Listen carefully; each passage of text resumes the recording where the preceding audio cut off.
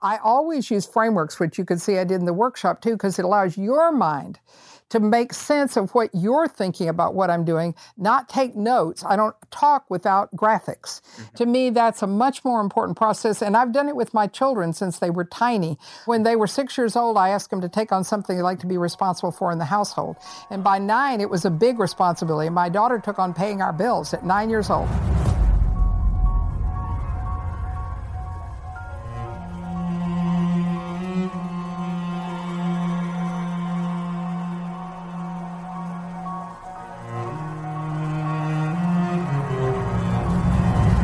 The average CEO reads 60 books per year, and many attribute their success to this habit of constant learning. This is the difference between those who actualize and those who fail. This automation of their learning, this 1% better every day. On the MentorBox podcast, we're making it easy for you to build and maintain that same habit, the same type of constant lifelong learning as those CEOs, simply by listening to this podcast. Make sure to subscribe to us on Apple Podcasts or wherever you like to listen, and tune in for new episodes every Monday, Wednesday, and every Friday. And if you want to dig deeper into what our incredible guests teach, make sure to go to mentorbox.com and become a member today.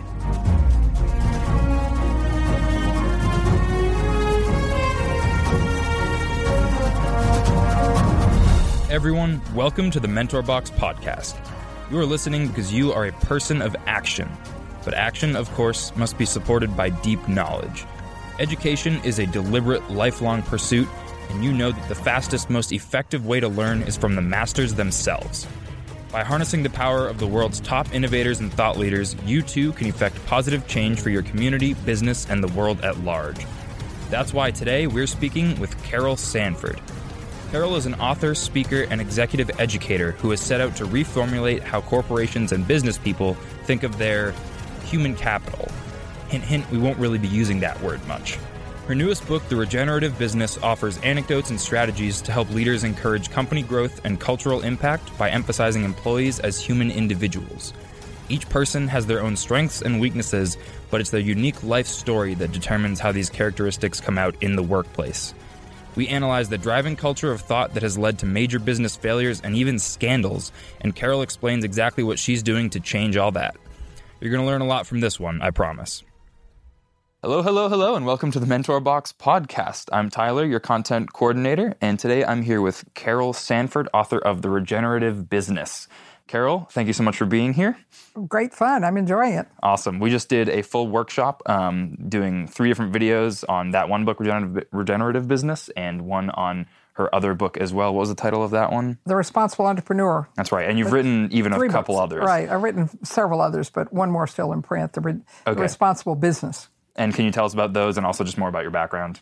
Yeah, well, my books and my background are kind of overlapping because I'm not a researcher, I'm not a journalist. I live side by side with all these stories. And so the Regenerative Business is the one that's still in print that tells most of how it is you run a business in an ecosystem in a reciprocity way. So you really make sure you're working with your customers in the market in a way that's really alive and fits them in the essence of who you are.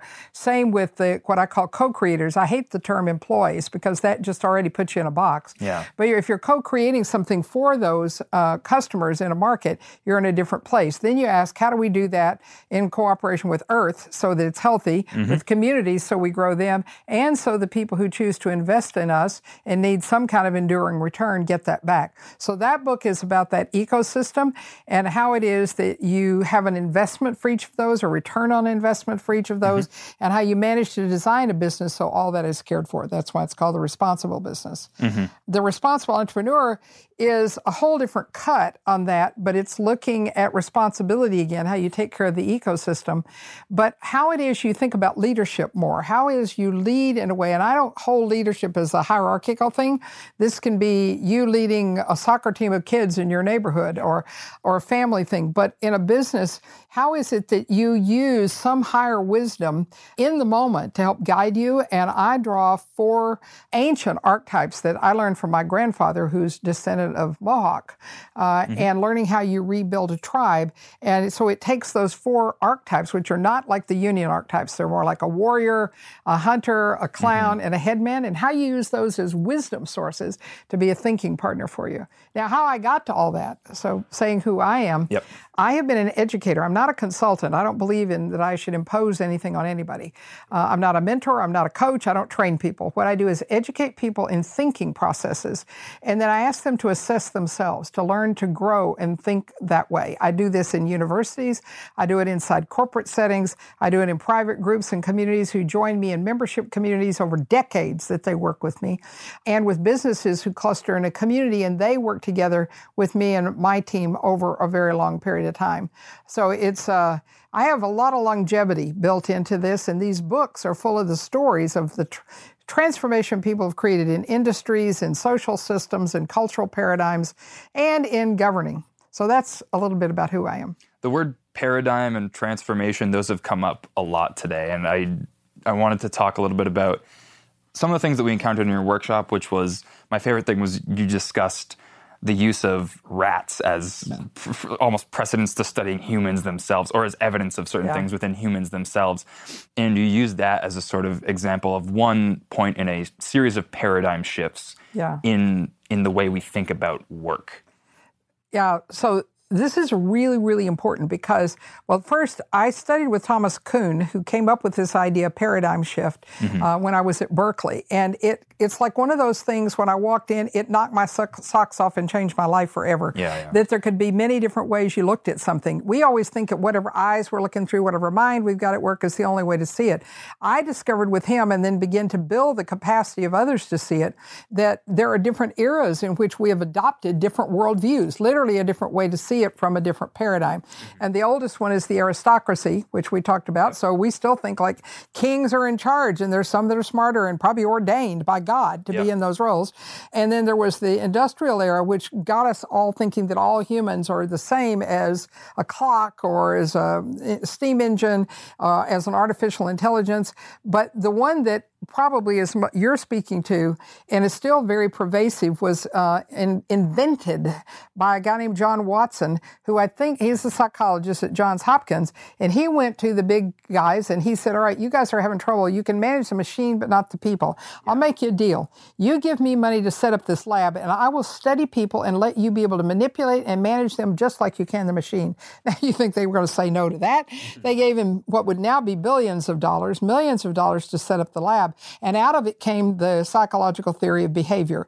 But it was all based on the study of rats. And it's only applicable if you're working with rats, because rats don't have frontal lobes. They can't project something into the future. They're just missing most of the things.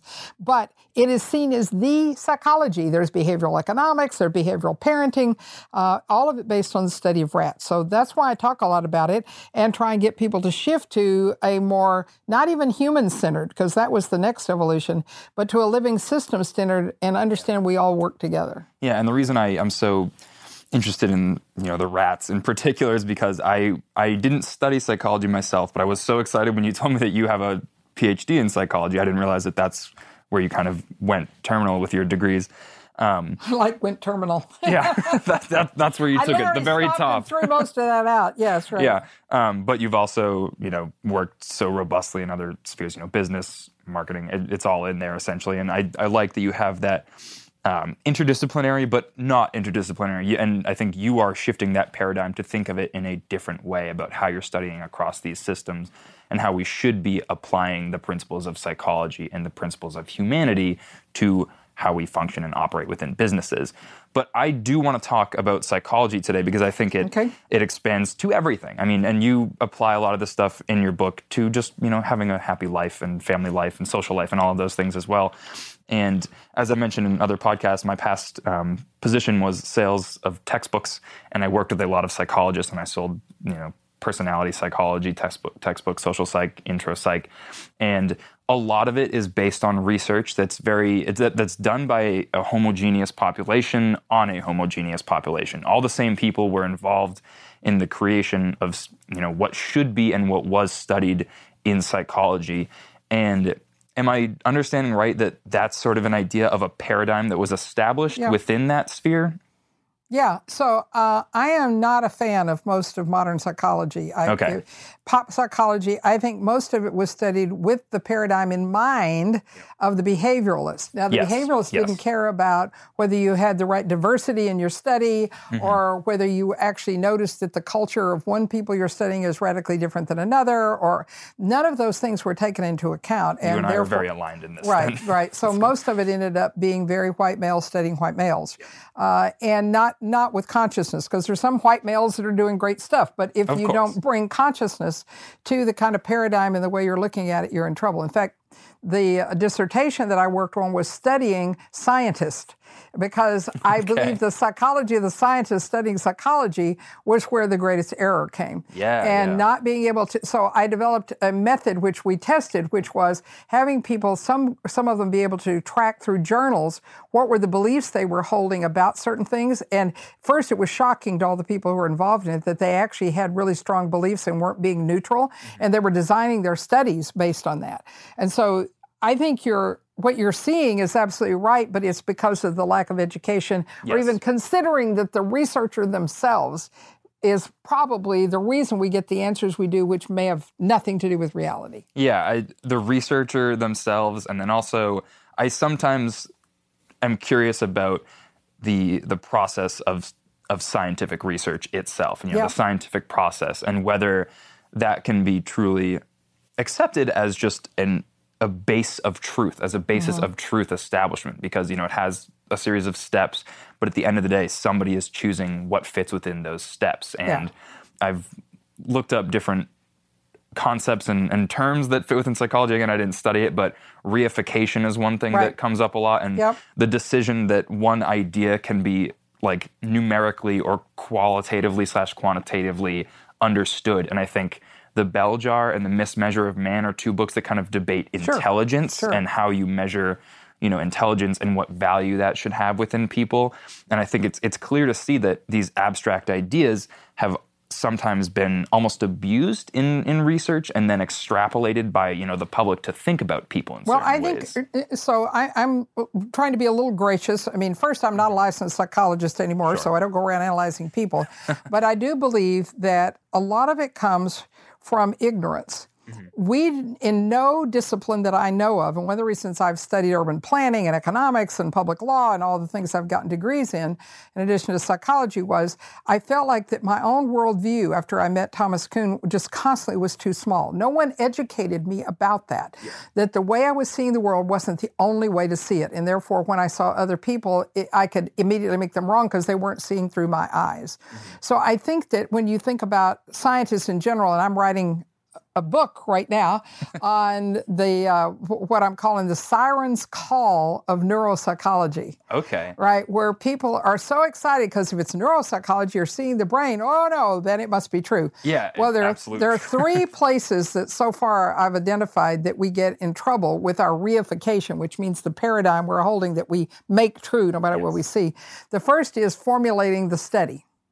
Right, so we figure out what we're going to work on, and we can't even understand. We've cut out all sorts of things. We've formulated it based on one of the paradigms or one of the worldviews that have to do with whether it's from the industrial era, the rat study, or human or ecosystem. The second place is design. So now they design how they're going to do it. They do the assessment. And third place is interpretation. And you quickly hit all three of those, because I am not only figuring out what I'm going to study and through one paradigm that looks true to me without noticing that I have picked something and already excluded other things. And then the design and conducting of the study, I can't see that I hear certain things. I exclude other things. And then my interpretation. So in neuroscience, I'm watching the groups like the Neuro Leadership Institute put out things, and I'm watching people adopt it like crazy, which is really still behavioral. And they cannot see they're studying the brain with behavior. Now, they say they're not, but you watch them over and over again, and the process they're using, because they're not observing, they don't have a scientific, a researcher's rigor and the journaling process that I insist all the people who work with me do. You become conscious while you're working on something. You still end up with what you're talking about, this reification of a paradigm that limits, blocks, and creates a pre-digested answer that I had before I started, but I can't see it. Maybe varied a little.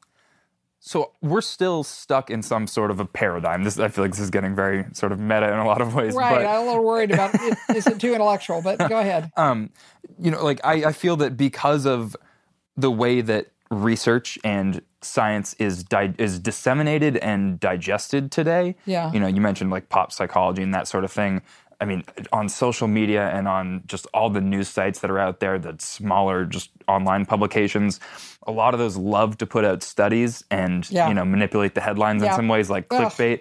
And that, I think most people understand that's dangerous, and they kind of just, anybody who circulates those kind of does it jokingly, like, hey, look, this study says if you're messy, you're probably a smarter person, like LOL. They kind of shrug it off, but it also gets passed around more.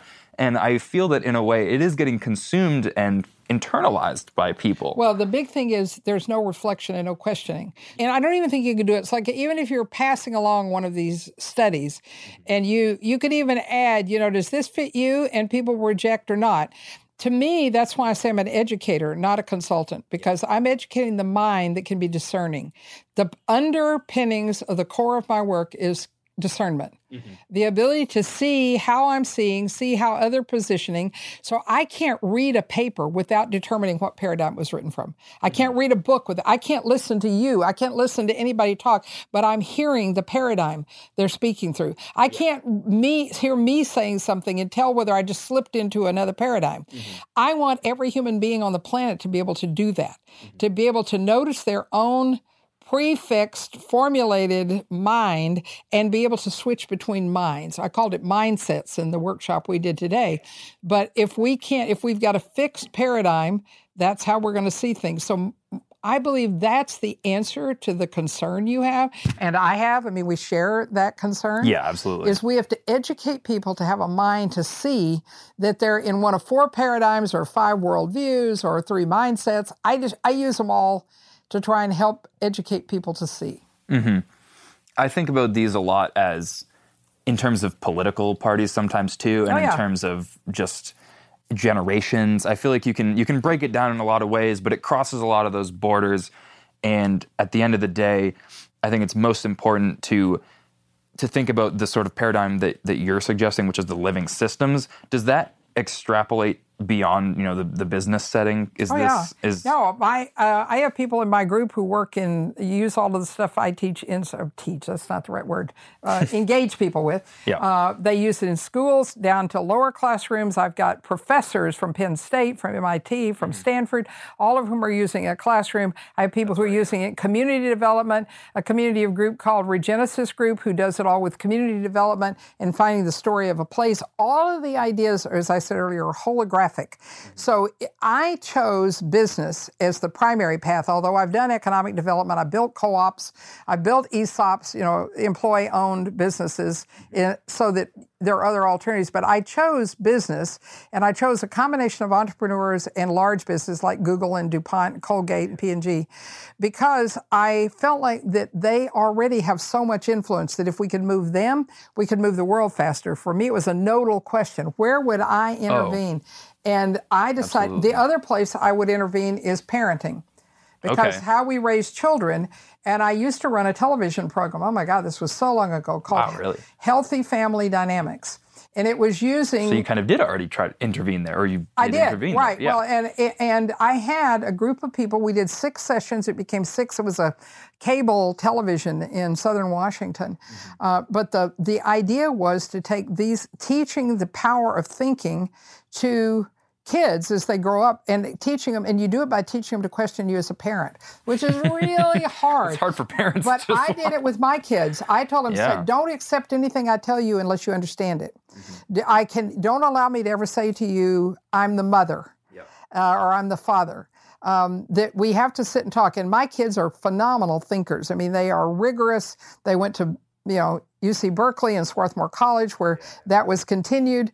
And I believe that's the thing that's missing for why we have the political problems we have right now, why we have, I think, democracy being undermined. By the way, this new book, The Regenerative Business, also talks about why what's in there is necessary for democracy to work. And so if we don't do this kind of building the capacity of the mind to discern where things are coming from, whatever doesn't agree with us looks like fake news. And it is. It's fake because it doesn't fit my worldview. So And I watch it on all multiple sides, although there are two primary ones. And because you can't see how the other is thinking, and you don't create a shared worldview, and you don't have to agree with each other, but just even have an idea that we could be in different places, I worry that we even have a chance of ever building back a democracy that can work. Hey, hate to interrupt this conversation with Carol Sanford, but I just wanted to let you know where you can learn more about her paradigm-shifting educational practices. We did a full workshop on the regenerative business, but as usual, she recorded that exclusively for MentorBox Online. To access the course plus tons more, go to mentorbox.com. All right, back to the show. What are the sort of concrete steps that we can take as a culture, as a community, as a society, to understand that we're thinking in paradigms and to implement that understanding and that self-awareness into our work, into our research, into the things that we create? Because from my perspective and my background, the sort of interventions that I would make are within actually academia itself, and do the same thing that you just recommended with parenting, have students question the instructors or have that be a more explicit component. And that's critical pedagogy it's already a discipline that kind of emphasizes that. And just thinking about what the institution of academia represents. Yeah. And then also like Hollywood and like media and movies. Right. Oh my God. Equally critical of that. So how many days have you got working on this one? I mean, to me, the underpinning of everything is education. Yes. And I have prepared tons of materials. I did a small video for impact investors, and people were trying to invest to understand what regenerative thinking meant, because people keep thinking it's about sustainability. You can't discern those kind of differences. I've done a similar thing. I've written papers on co-ops. There are 4 different kinds of co-ops, and people think they're all Mondragon, and they try and copy it. And so I think that having materials that are educating and letting people play with them. What we tend to do when we want to change a paradigm is we go try and convince them. We become an advocate. I'm very guilty of We become a proselytizer, right? We don't engage. So I don't ever work in a business saying, here, set up, do this. Here's how all things work. I build the capacity to think, and it takes usually about a year of starting to shift what they're thinking. And pretty soon, and you'll find stories in here, people are out working in the community in a different way. They're working with their families. So I believe that until we have the education ourselves to understand how our own mind works, and then the capacity to help transfer some of that through whatever arena, whether it's being on a board of directors, because I sit on a not-for-profit also, and that's the foundation of what we're trying to do with communities. So for me, it is get yourself educated, and I've got so much free material, it can drive you crazy on those. I mean, in addition to books and more depth. But get on my mailing list, and you'll get all sorts of advice and help on how to go build this discernment capacity for different paradigms. And anybody who tells me this was from MentorBox, I'll send you a free chapter that's not published yet on the 4 paradigms, the 5 worldviews, and the 7 first principles of how to think in a living systems view. Nice, throwing in a little deal there. Yeah. And I want to talk more about education in this sense, because there are so many sort of preconceived notions and just throwaways of what education means these days, because we have education as an institution, and we have high school, we have college and everything. And that's why I brought it up, is in that you kind of intervened in business. If I had, the ability, and ultimately I guess I do, I could go ahead and try to do this. And I have in some ways, but I think a lot and I study a lot about how education exists in its own paradigm, and it was started by certain people for certain people, and it has since grown from that. But the understanding of what education means in America is very fraught as a term itself. Some people just associate it with getting a certain degree so that you can then make money and live a happy life. Some people associate it with developing a critical consciousness, which I think is more along the lines of what you're talking about. Some people just think about it as like acquiring skills so that you can better do something or anything. So I am talking about it as a process. Not an institution, not as an end. And the word, I love language. If you go look at language, it tells you a lot. So the word education comes from the word ductile. Education, the duct in the middle. You know what duct tape does, right? It conducts energy. The word education literally means to draw out. It does not mean to cram in. And the way educational institutions have done is they now teach you something by putting it into you. To me, education is a process of drawing it out. And it is the process of giving you frameworks like my 4 paradigms, 5 worldviews, etc. I always use frameworks, which you can see I did in the workshop too, because it allows your mind to make sense of what you're thinking about what I'm doing, not take notes. I don't talk without graphics, and I don't talk without giving ideas you can play with and say, here, go work on this. Yeah. To me, that's a much more important process, and I've done it with my children since they were tiny.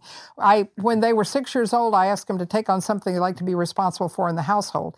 And by 9, it was a big responsibility. My daughter took on paying our bills at 9 years old. And what she did is learn to think systemically.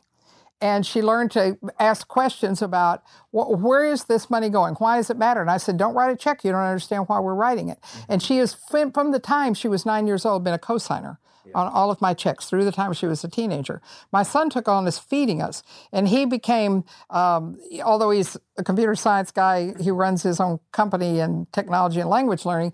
He also majored in food chemistry because he wanted to know how we thought about food. And so to me, it's putting people in situations and asking them questions. For my kids mostly, I ask them questions. And I ask them questions not with an answer I wanted them to give, but with a thought I wanted them to generate. And so that's, to me, education. It's a process based on the root meaning of it. Yeah. I think about parenting a lot, even though I'm in my 20s and I'm not quite, at that stage. But I think about how just wildly difficult it must be these days and I think of it from the frame of divisive and aggressive and vicious politics, because that seems to have really impacted our culture, at large.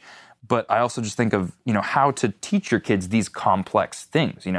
This is it a debate and a conversation that is just ever growing, or are people thinking from different paradigms, that sort of thing? Like, how do you teach a young child to think about that and then grow and go through education? It's easy. Okay. And what people do is they get afraid and they want to make sure they have the right answer as opposed to the right process. That's exactly how I feel. Right. So you don't want to do that. What I've always believed with my kids, and politics have never been as bad as they are now, but they've always had some of this divisiveness. So I have, for years, taught my children by just taking any framework I have, including the one that we did today, where you look at, do people have a sense of personal responsibility? Do they care about others? And then can they exercise agency to bring about change? So I draw that on a triangle. And I say, let's look at the arguments people are offering in this debate. And we literally looked at presidential debates. Which of these are based on personal agency? Which of these are based on people having to have external control and external considering internal locus of control? My kids could pretty quickly tell that what was happening is the Republicans were really attached to the idea of internal locus of control. Everybody ought to have it, which I believe too, everybody ought to have it. But the Democrats were attached to external considering. We should primarily take care of other people.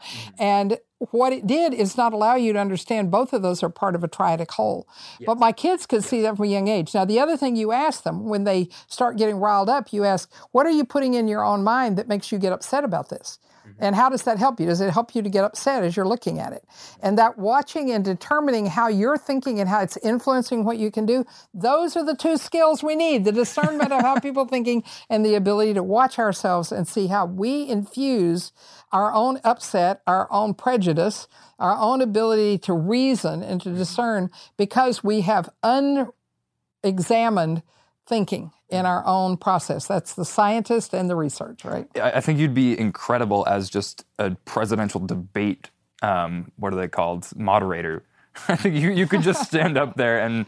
No, I'd want to educate them. I would not be wanting to ask questions. But I'm saying that's what they need. At the end of the day, you'd make it all better. I want to do it before they're allowed to get on stage. Well, you get to teach them and coach them or whatever I do that call it.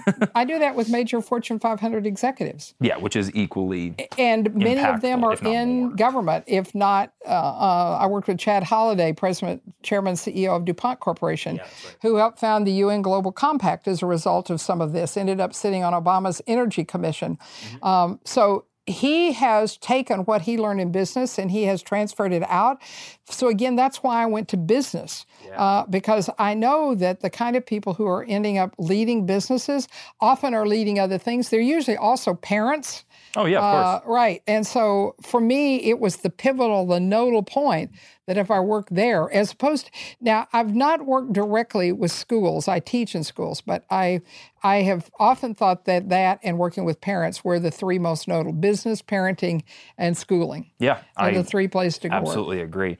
And businesses too, especially, we just worked with Denise Yon, who is another author from Nicholas Brealey, who published your book. She wrote the book Fusion, and she talks a lot about Silicon Valley companies and how combining, or not combining, but fusing culture, company culture, with brand identity is an effective way to keep everything in the same mindset, perhaps, and they're kind of, it's almost, I think, adjacent to this idea of unifying the paradigm or the mindset that everybody has. Well, it depends on which one you pick. See, I agree with that you can unify brand and culture, but then what paradigm are they from? Yeah, exactly. And that's usually unexamined. So for me, I talk about individuals have an essence and they have a personality, right? There is something that's at the heart deep of who Tyler is. Yeah. But you've also been conditioned by your parents, by society to have a certain personality. Oh, yeah. Businesses are the same way. Yeah. They have an essence, and I usually want to tie brand more to essence, less to personality. And I think personality is much more like the culture in an organization. So I think conceptually I agree with Denise, but I think there's first, is it really the paradigm you want to be creating the culture from and the brand from? You got to notice that, the discernment. Yeah. And then is it really the personality of the business, or are you really tying it to where it was at its founding? What is its story? Yeah, and I think in a lot of cases that's exactly how it goes, and she's worked, as an educator, maybe consultant, I think is the term that she actually uses, but she's worked with companies as big as Sony and others, and been kind of like a leader of brand development. Sure. And with companies that are already so big, there's only so much you can do to actually alter the paradigm. That's not true. Absolutely not true. That's why I don't consult, because if you consult, you can't. It's really hard to move things, but if you're educating people, they move themselves. Yeah. And they can move mountains. I mean, what we did in Colgate-Palmolive in South Africa was fundamentally huge. And Mandela gave us an award for being able to actually change the mindset of what it meant. The Constitution required that within 5 years, the management structure of a company, especially a foreign company, but any company, had to reflect the racial population and mix of the country. Yeah. Now, then, Colgate-Palmolive was 95% white. Country is 95% Black Africans. We, in 6 months, made that switch and had 95% Black Africans leading, many of whom did not have all the degrees you would have thought they needed. But as Stelios kept saying, these are, just because they were not educated in the traditional system doesn't mean they aren't smart. They had to figure out how to survive through apartheid. Yeah. That process was, of course, I did have a little advantage in that we're creating a new South Africa, so it's a little easier to create a switch.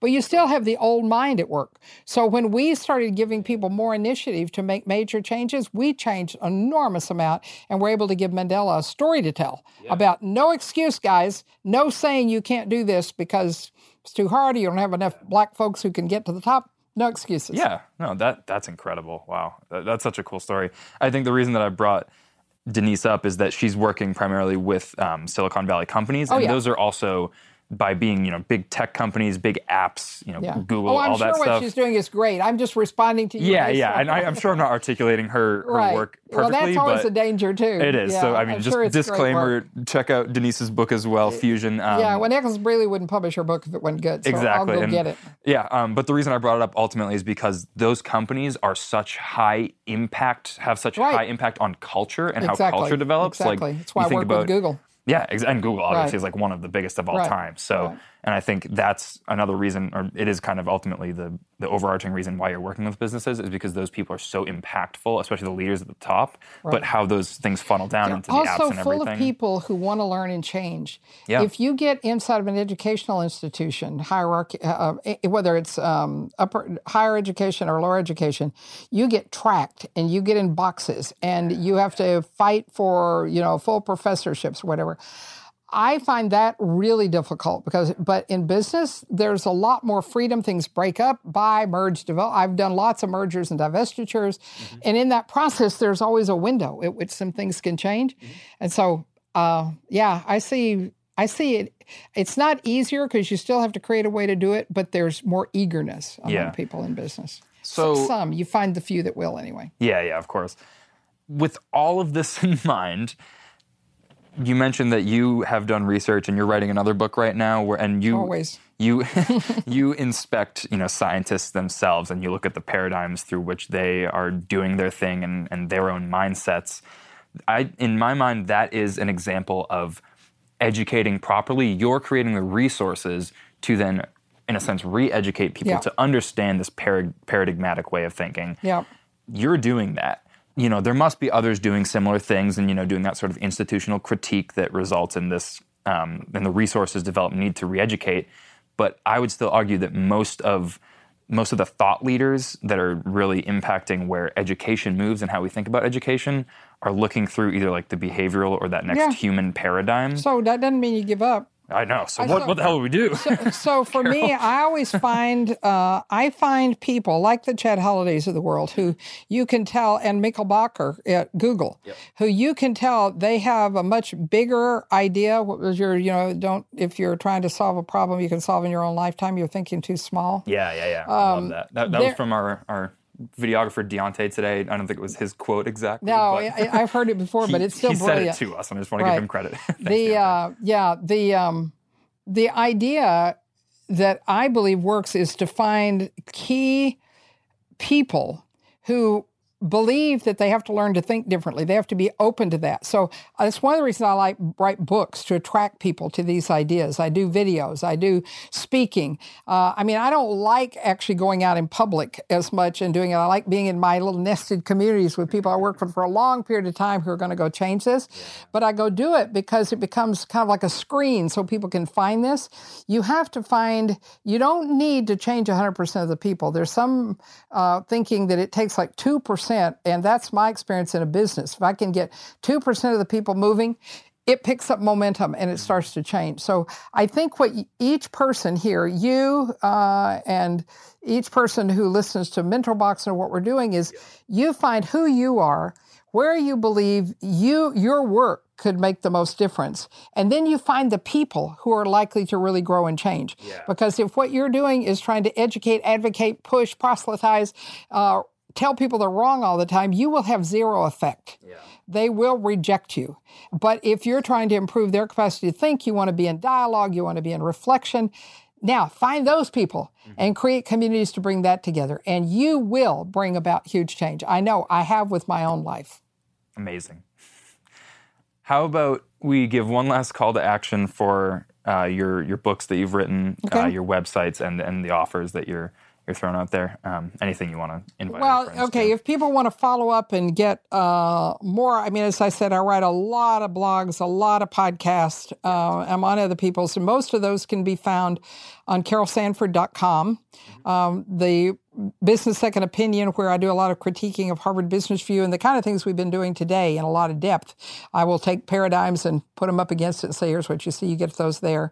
You can go to Carol Sanford Institute, and that's more my business website, where what I'm offering are business opportunities for people I bring collective businesses together, 10 to 12, who stay together over 3 years. And so if those interest you, that's on Carol Sanford Institute. .com? .com, yes, thank you. And then I have a summit website, which I work in conjunction with Babson, where I'm a senior fellow for social innovation. And we do an annual big summit and then quite a few things following up out of that again, bring together businesses. We also offer something called the Regenerative Business Prize, and that'll be going public again. And it's on the regenerativebusinesssummit.com website. And then there's the book, the current books still in print are The Regenerative Business, The Responsible Entrepreneur, and The Responsible Business. And my gosh, there's tons of video. If you want to go to Vimeo, YouTube, you could never quit listening to me if you really wanted to. Yeah, just Google her name, Carol Sanford. That's true. You'll get 4 pages. Take it all in, I guess. Yeah. That's what I would advise. And follow up with me at carol@carolsanford.com. And if you do and want a copy of that book chapter that I mentioned, tell me you heard this on MentorBox, because it'll be for sale soon, but you can have it for free right now. Ooh, awesome. All right, well, thank you so much for coming in, Carol. This was incredible. I'm going to be reading the rest of your books as well now that we've had this talk. I'm really excited. But thank you, everybody else, for tuning in, and we'll see you on the next episode.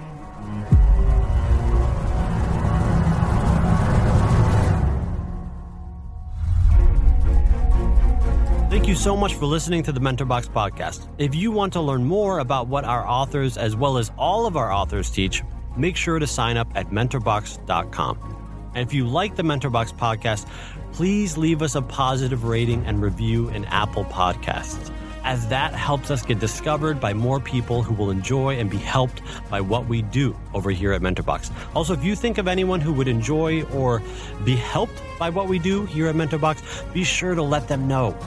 We do what we do at Mentor Box to try to make the world a better place through the incredible education our authors bring, and we can only do that through your help. So please help us spread the word. Again, thanks for listening, and we'll see you in the next Mentor Box podcast.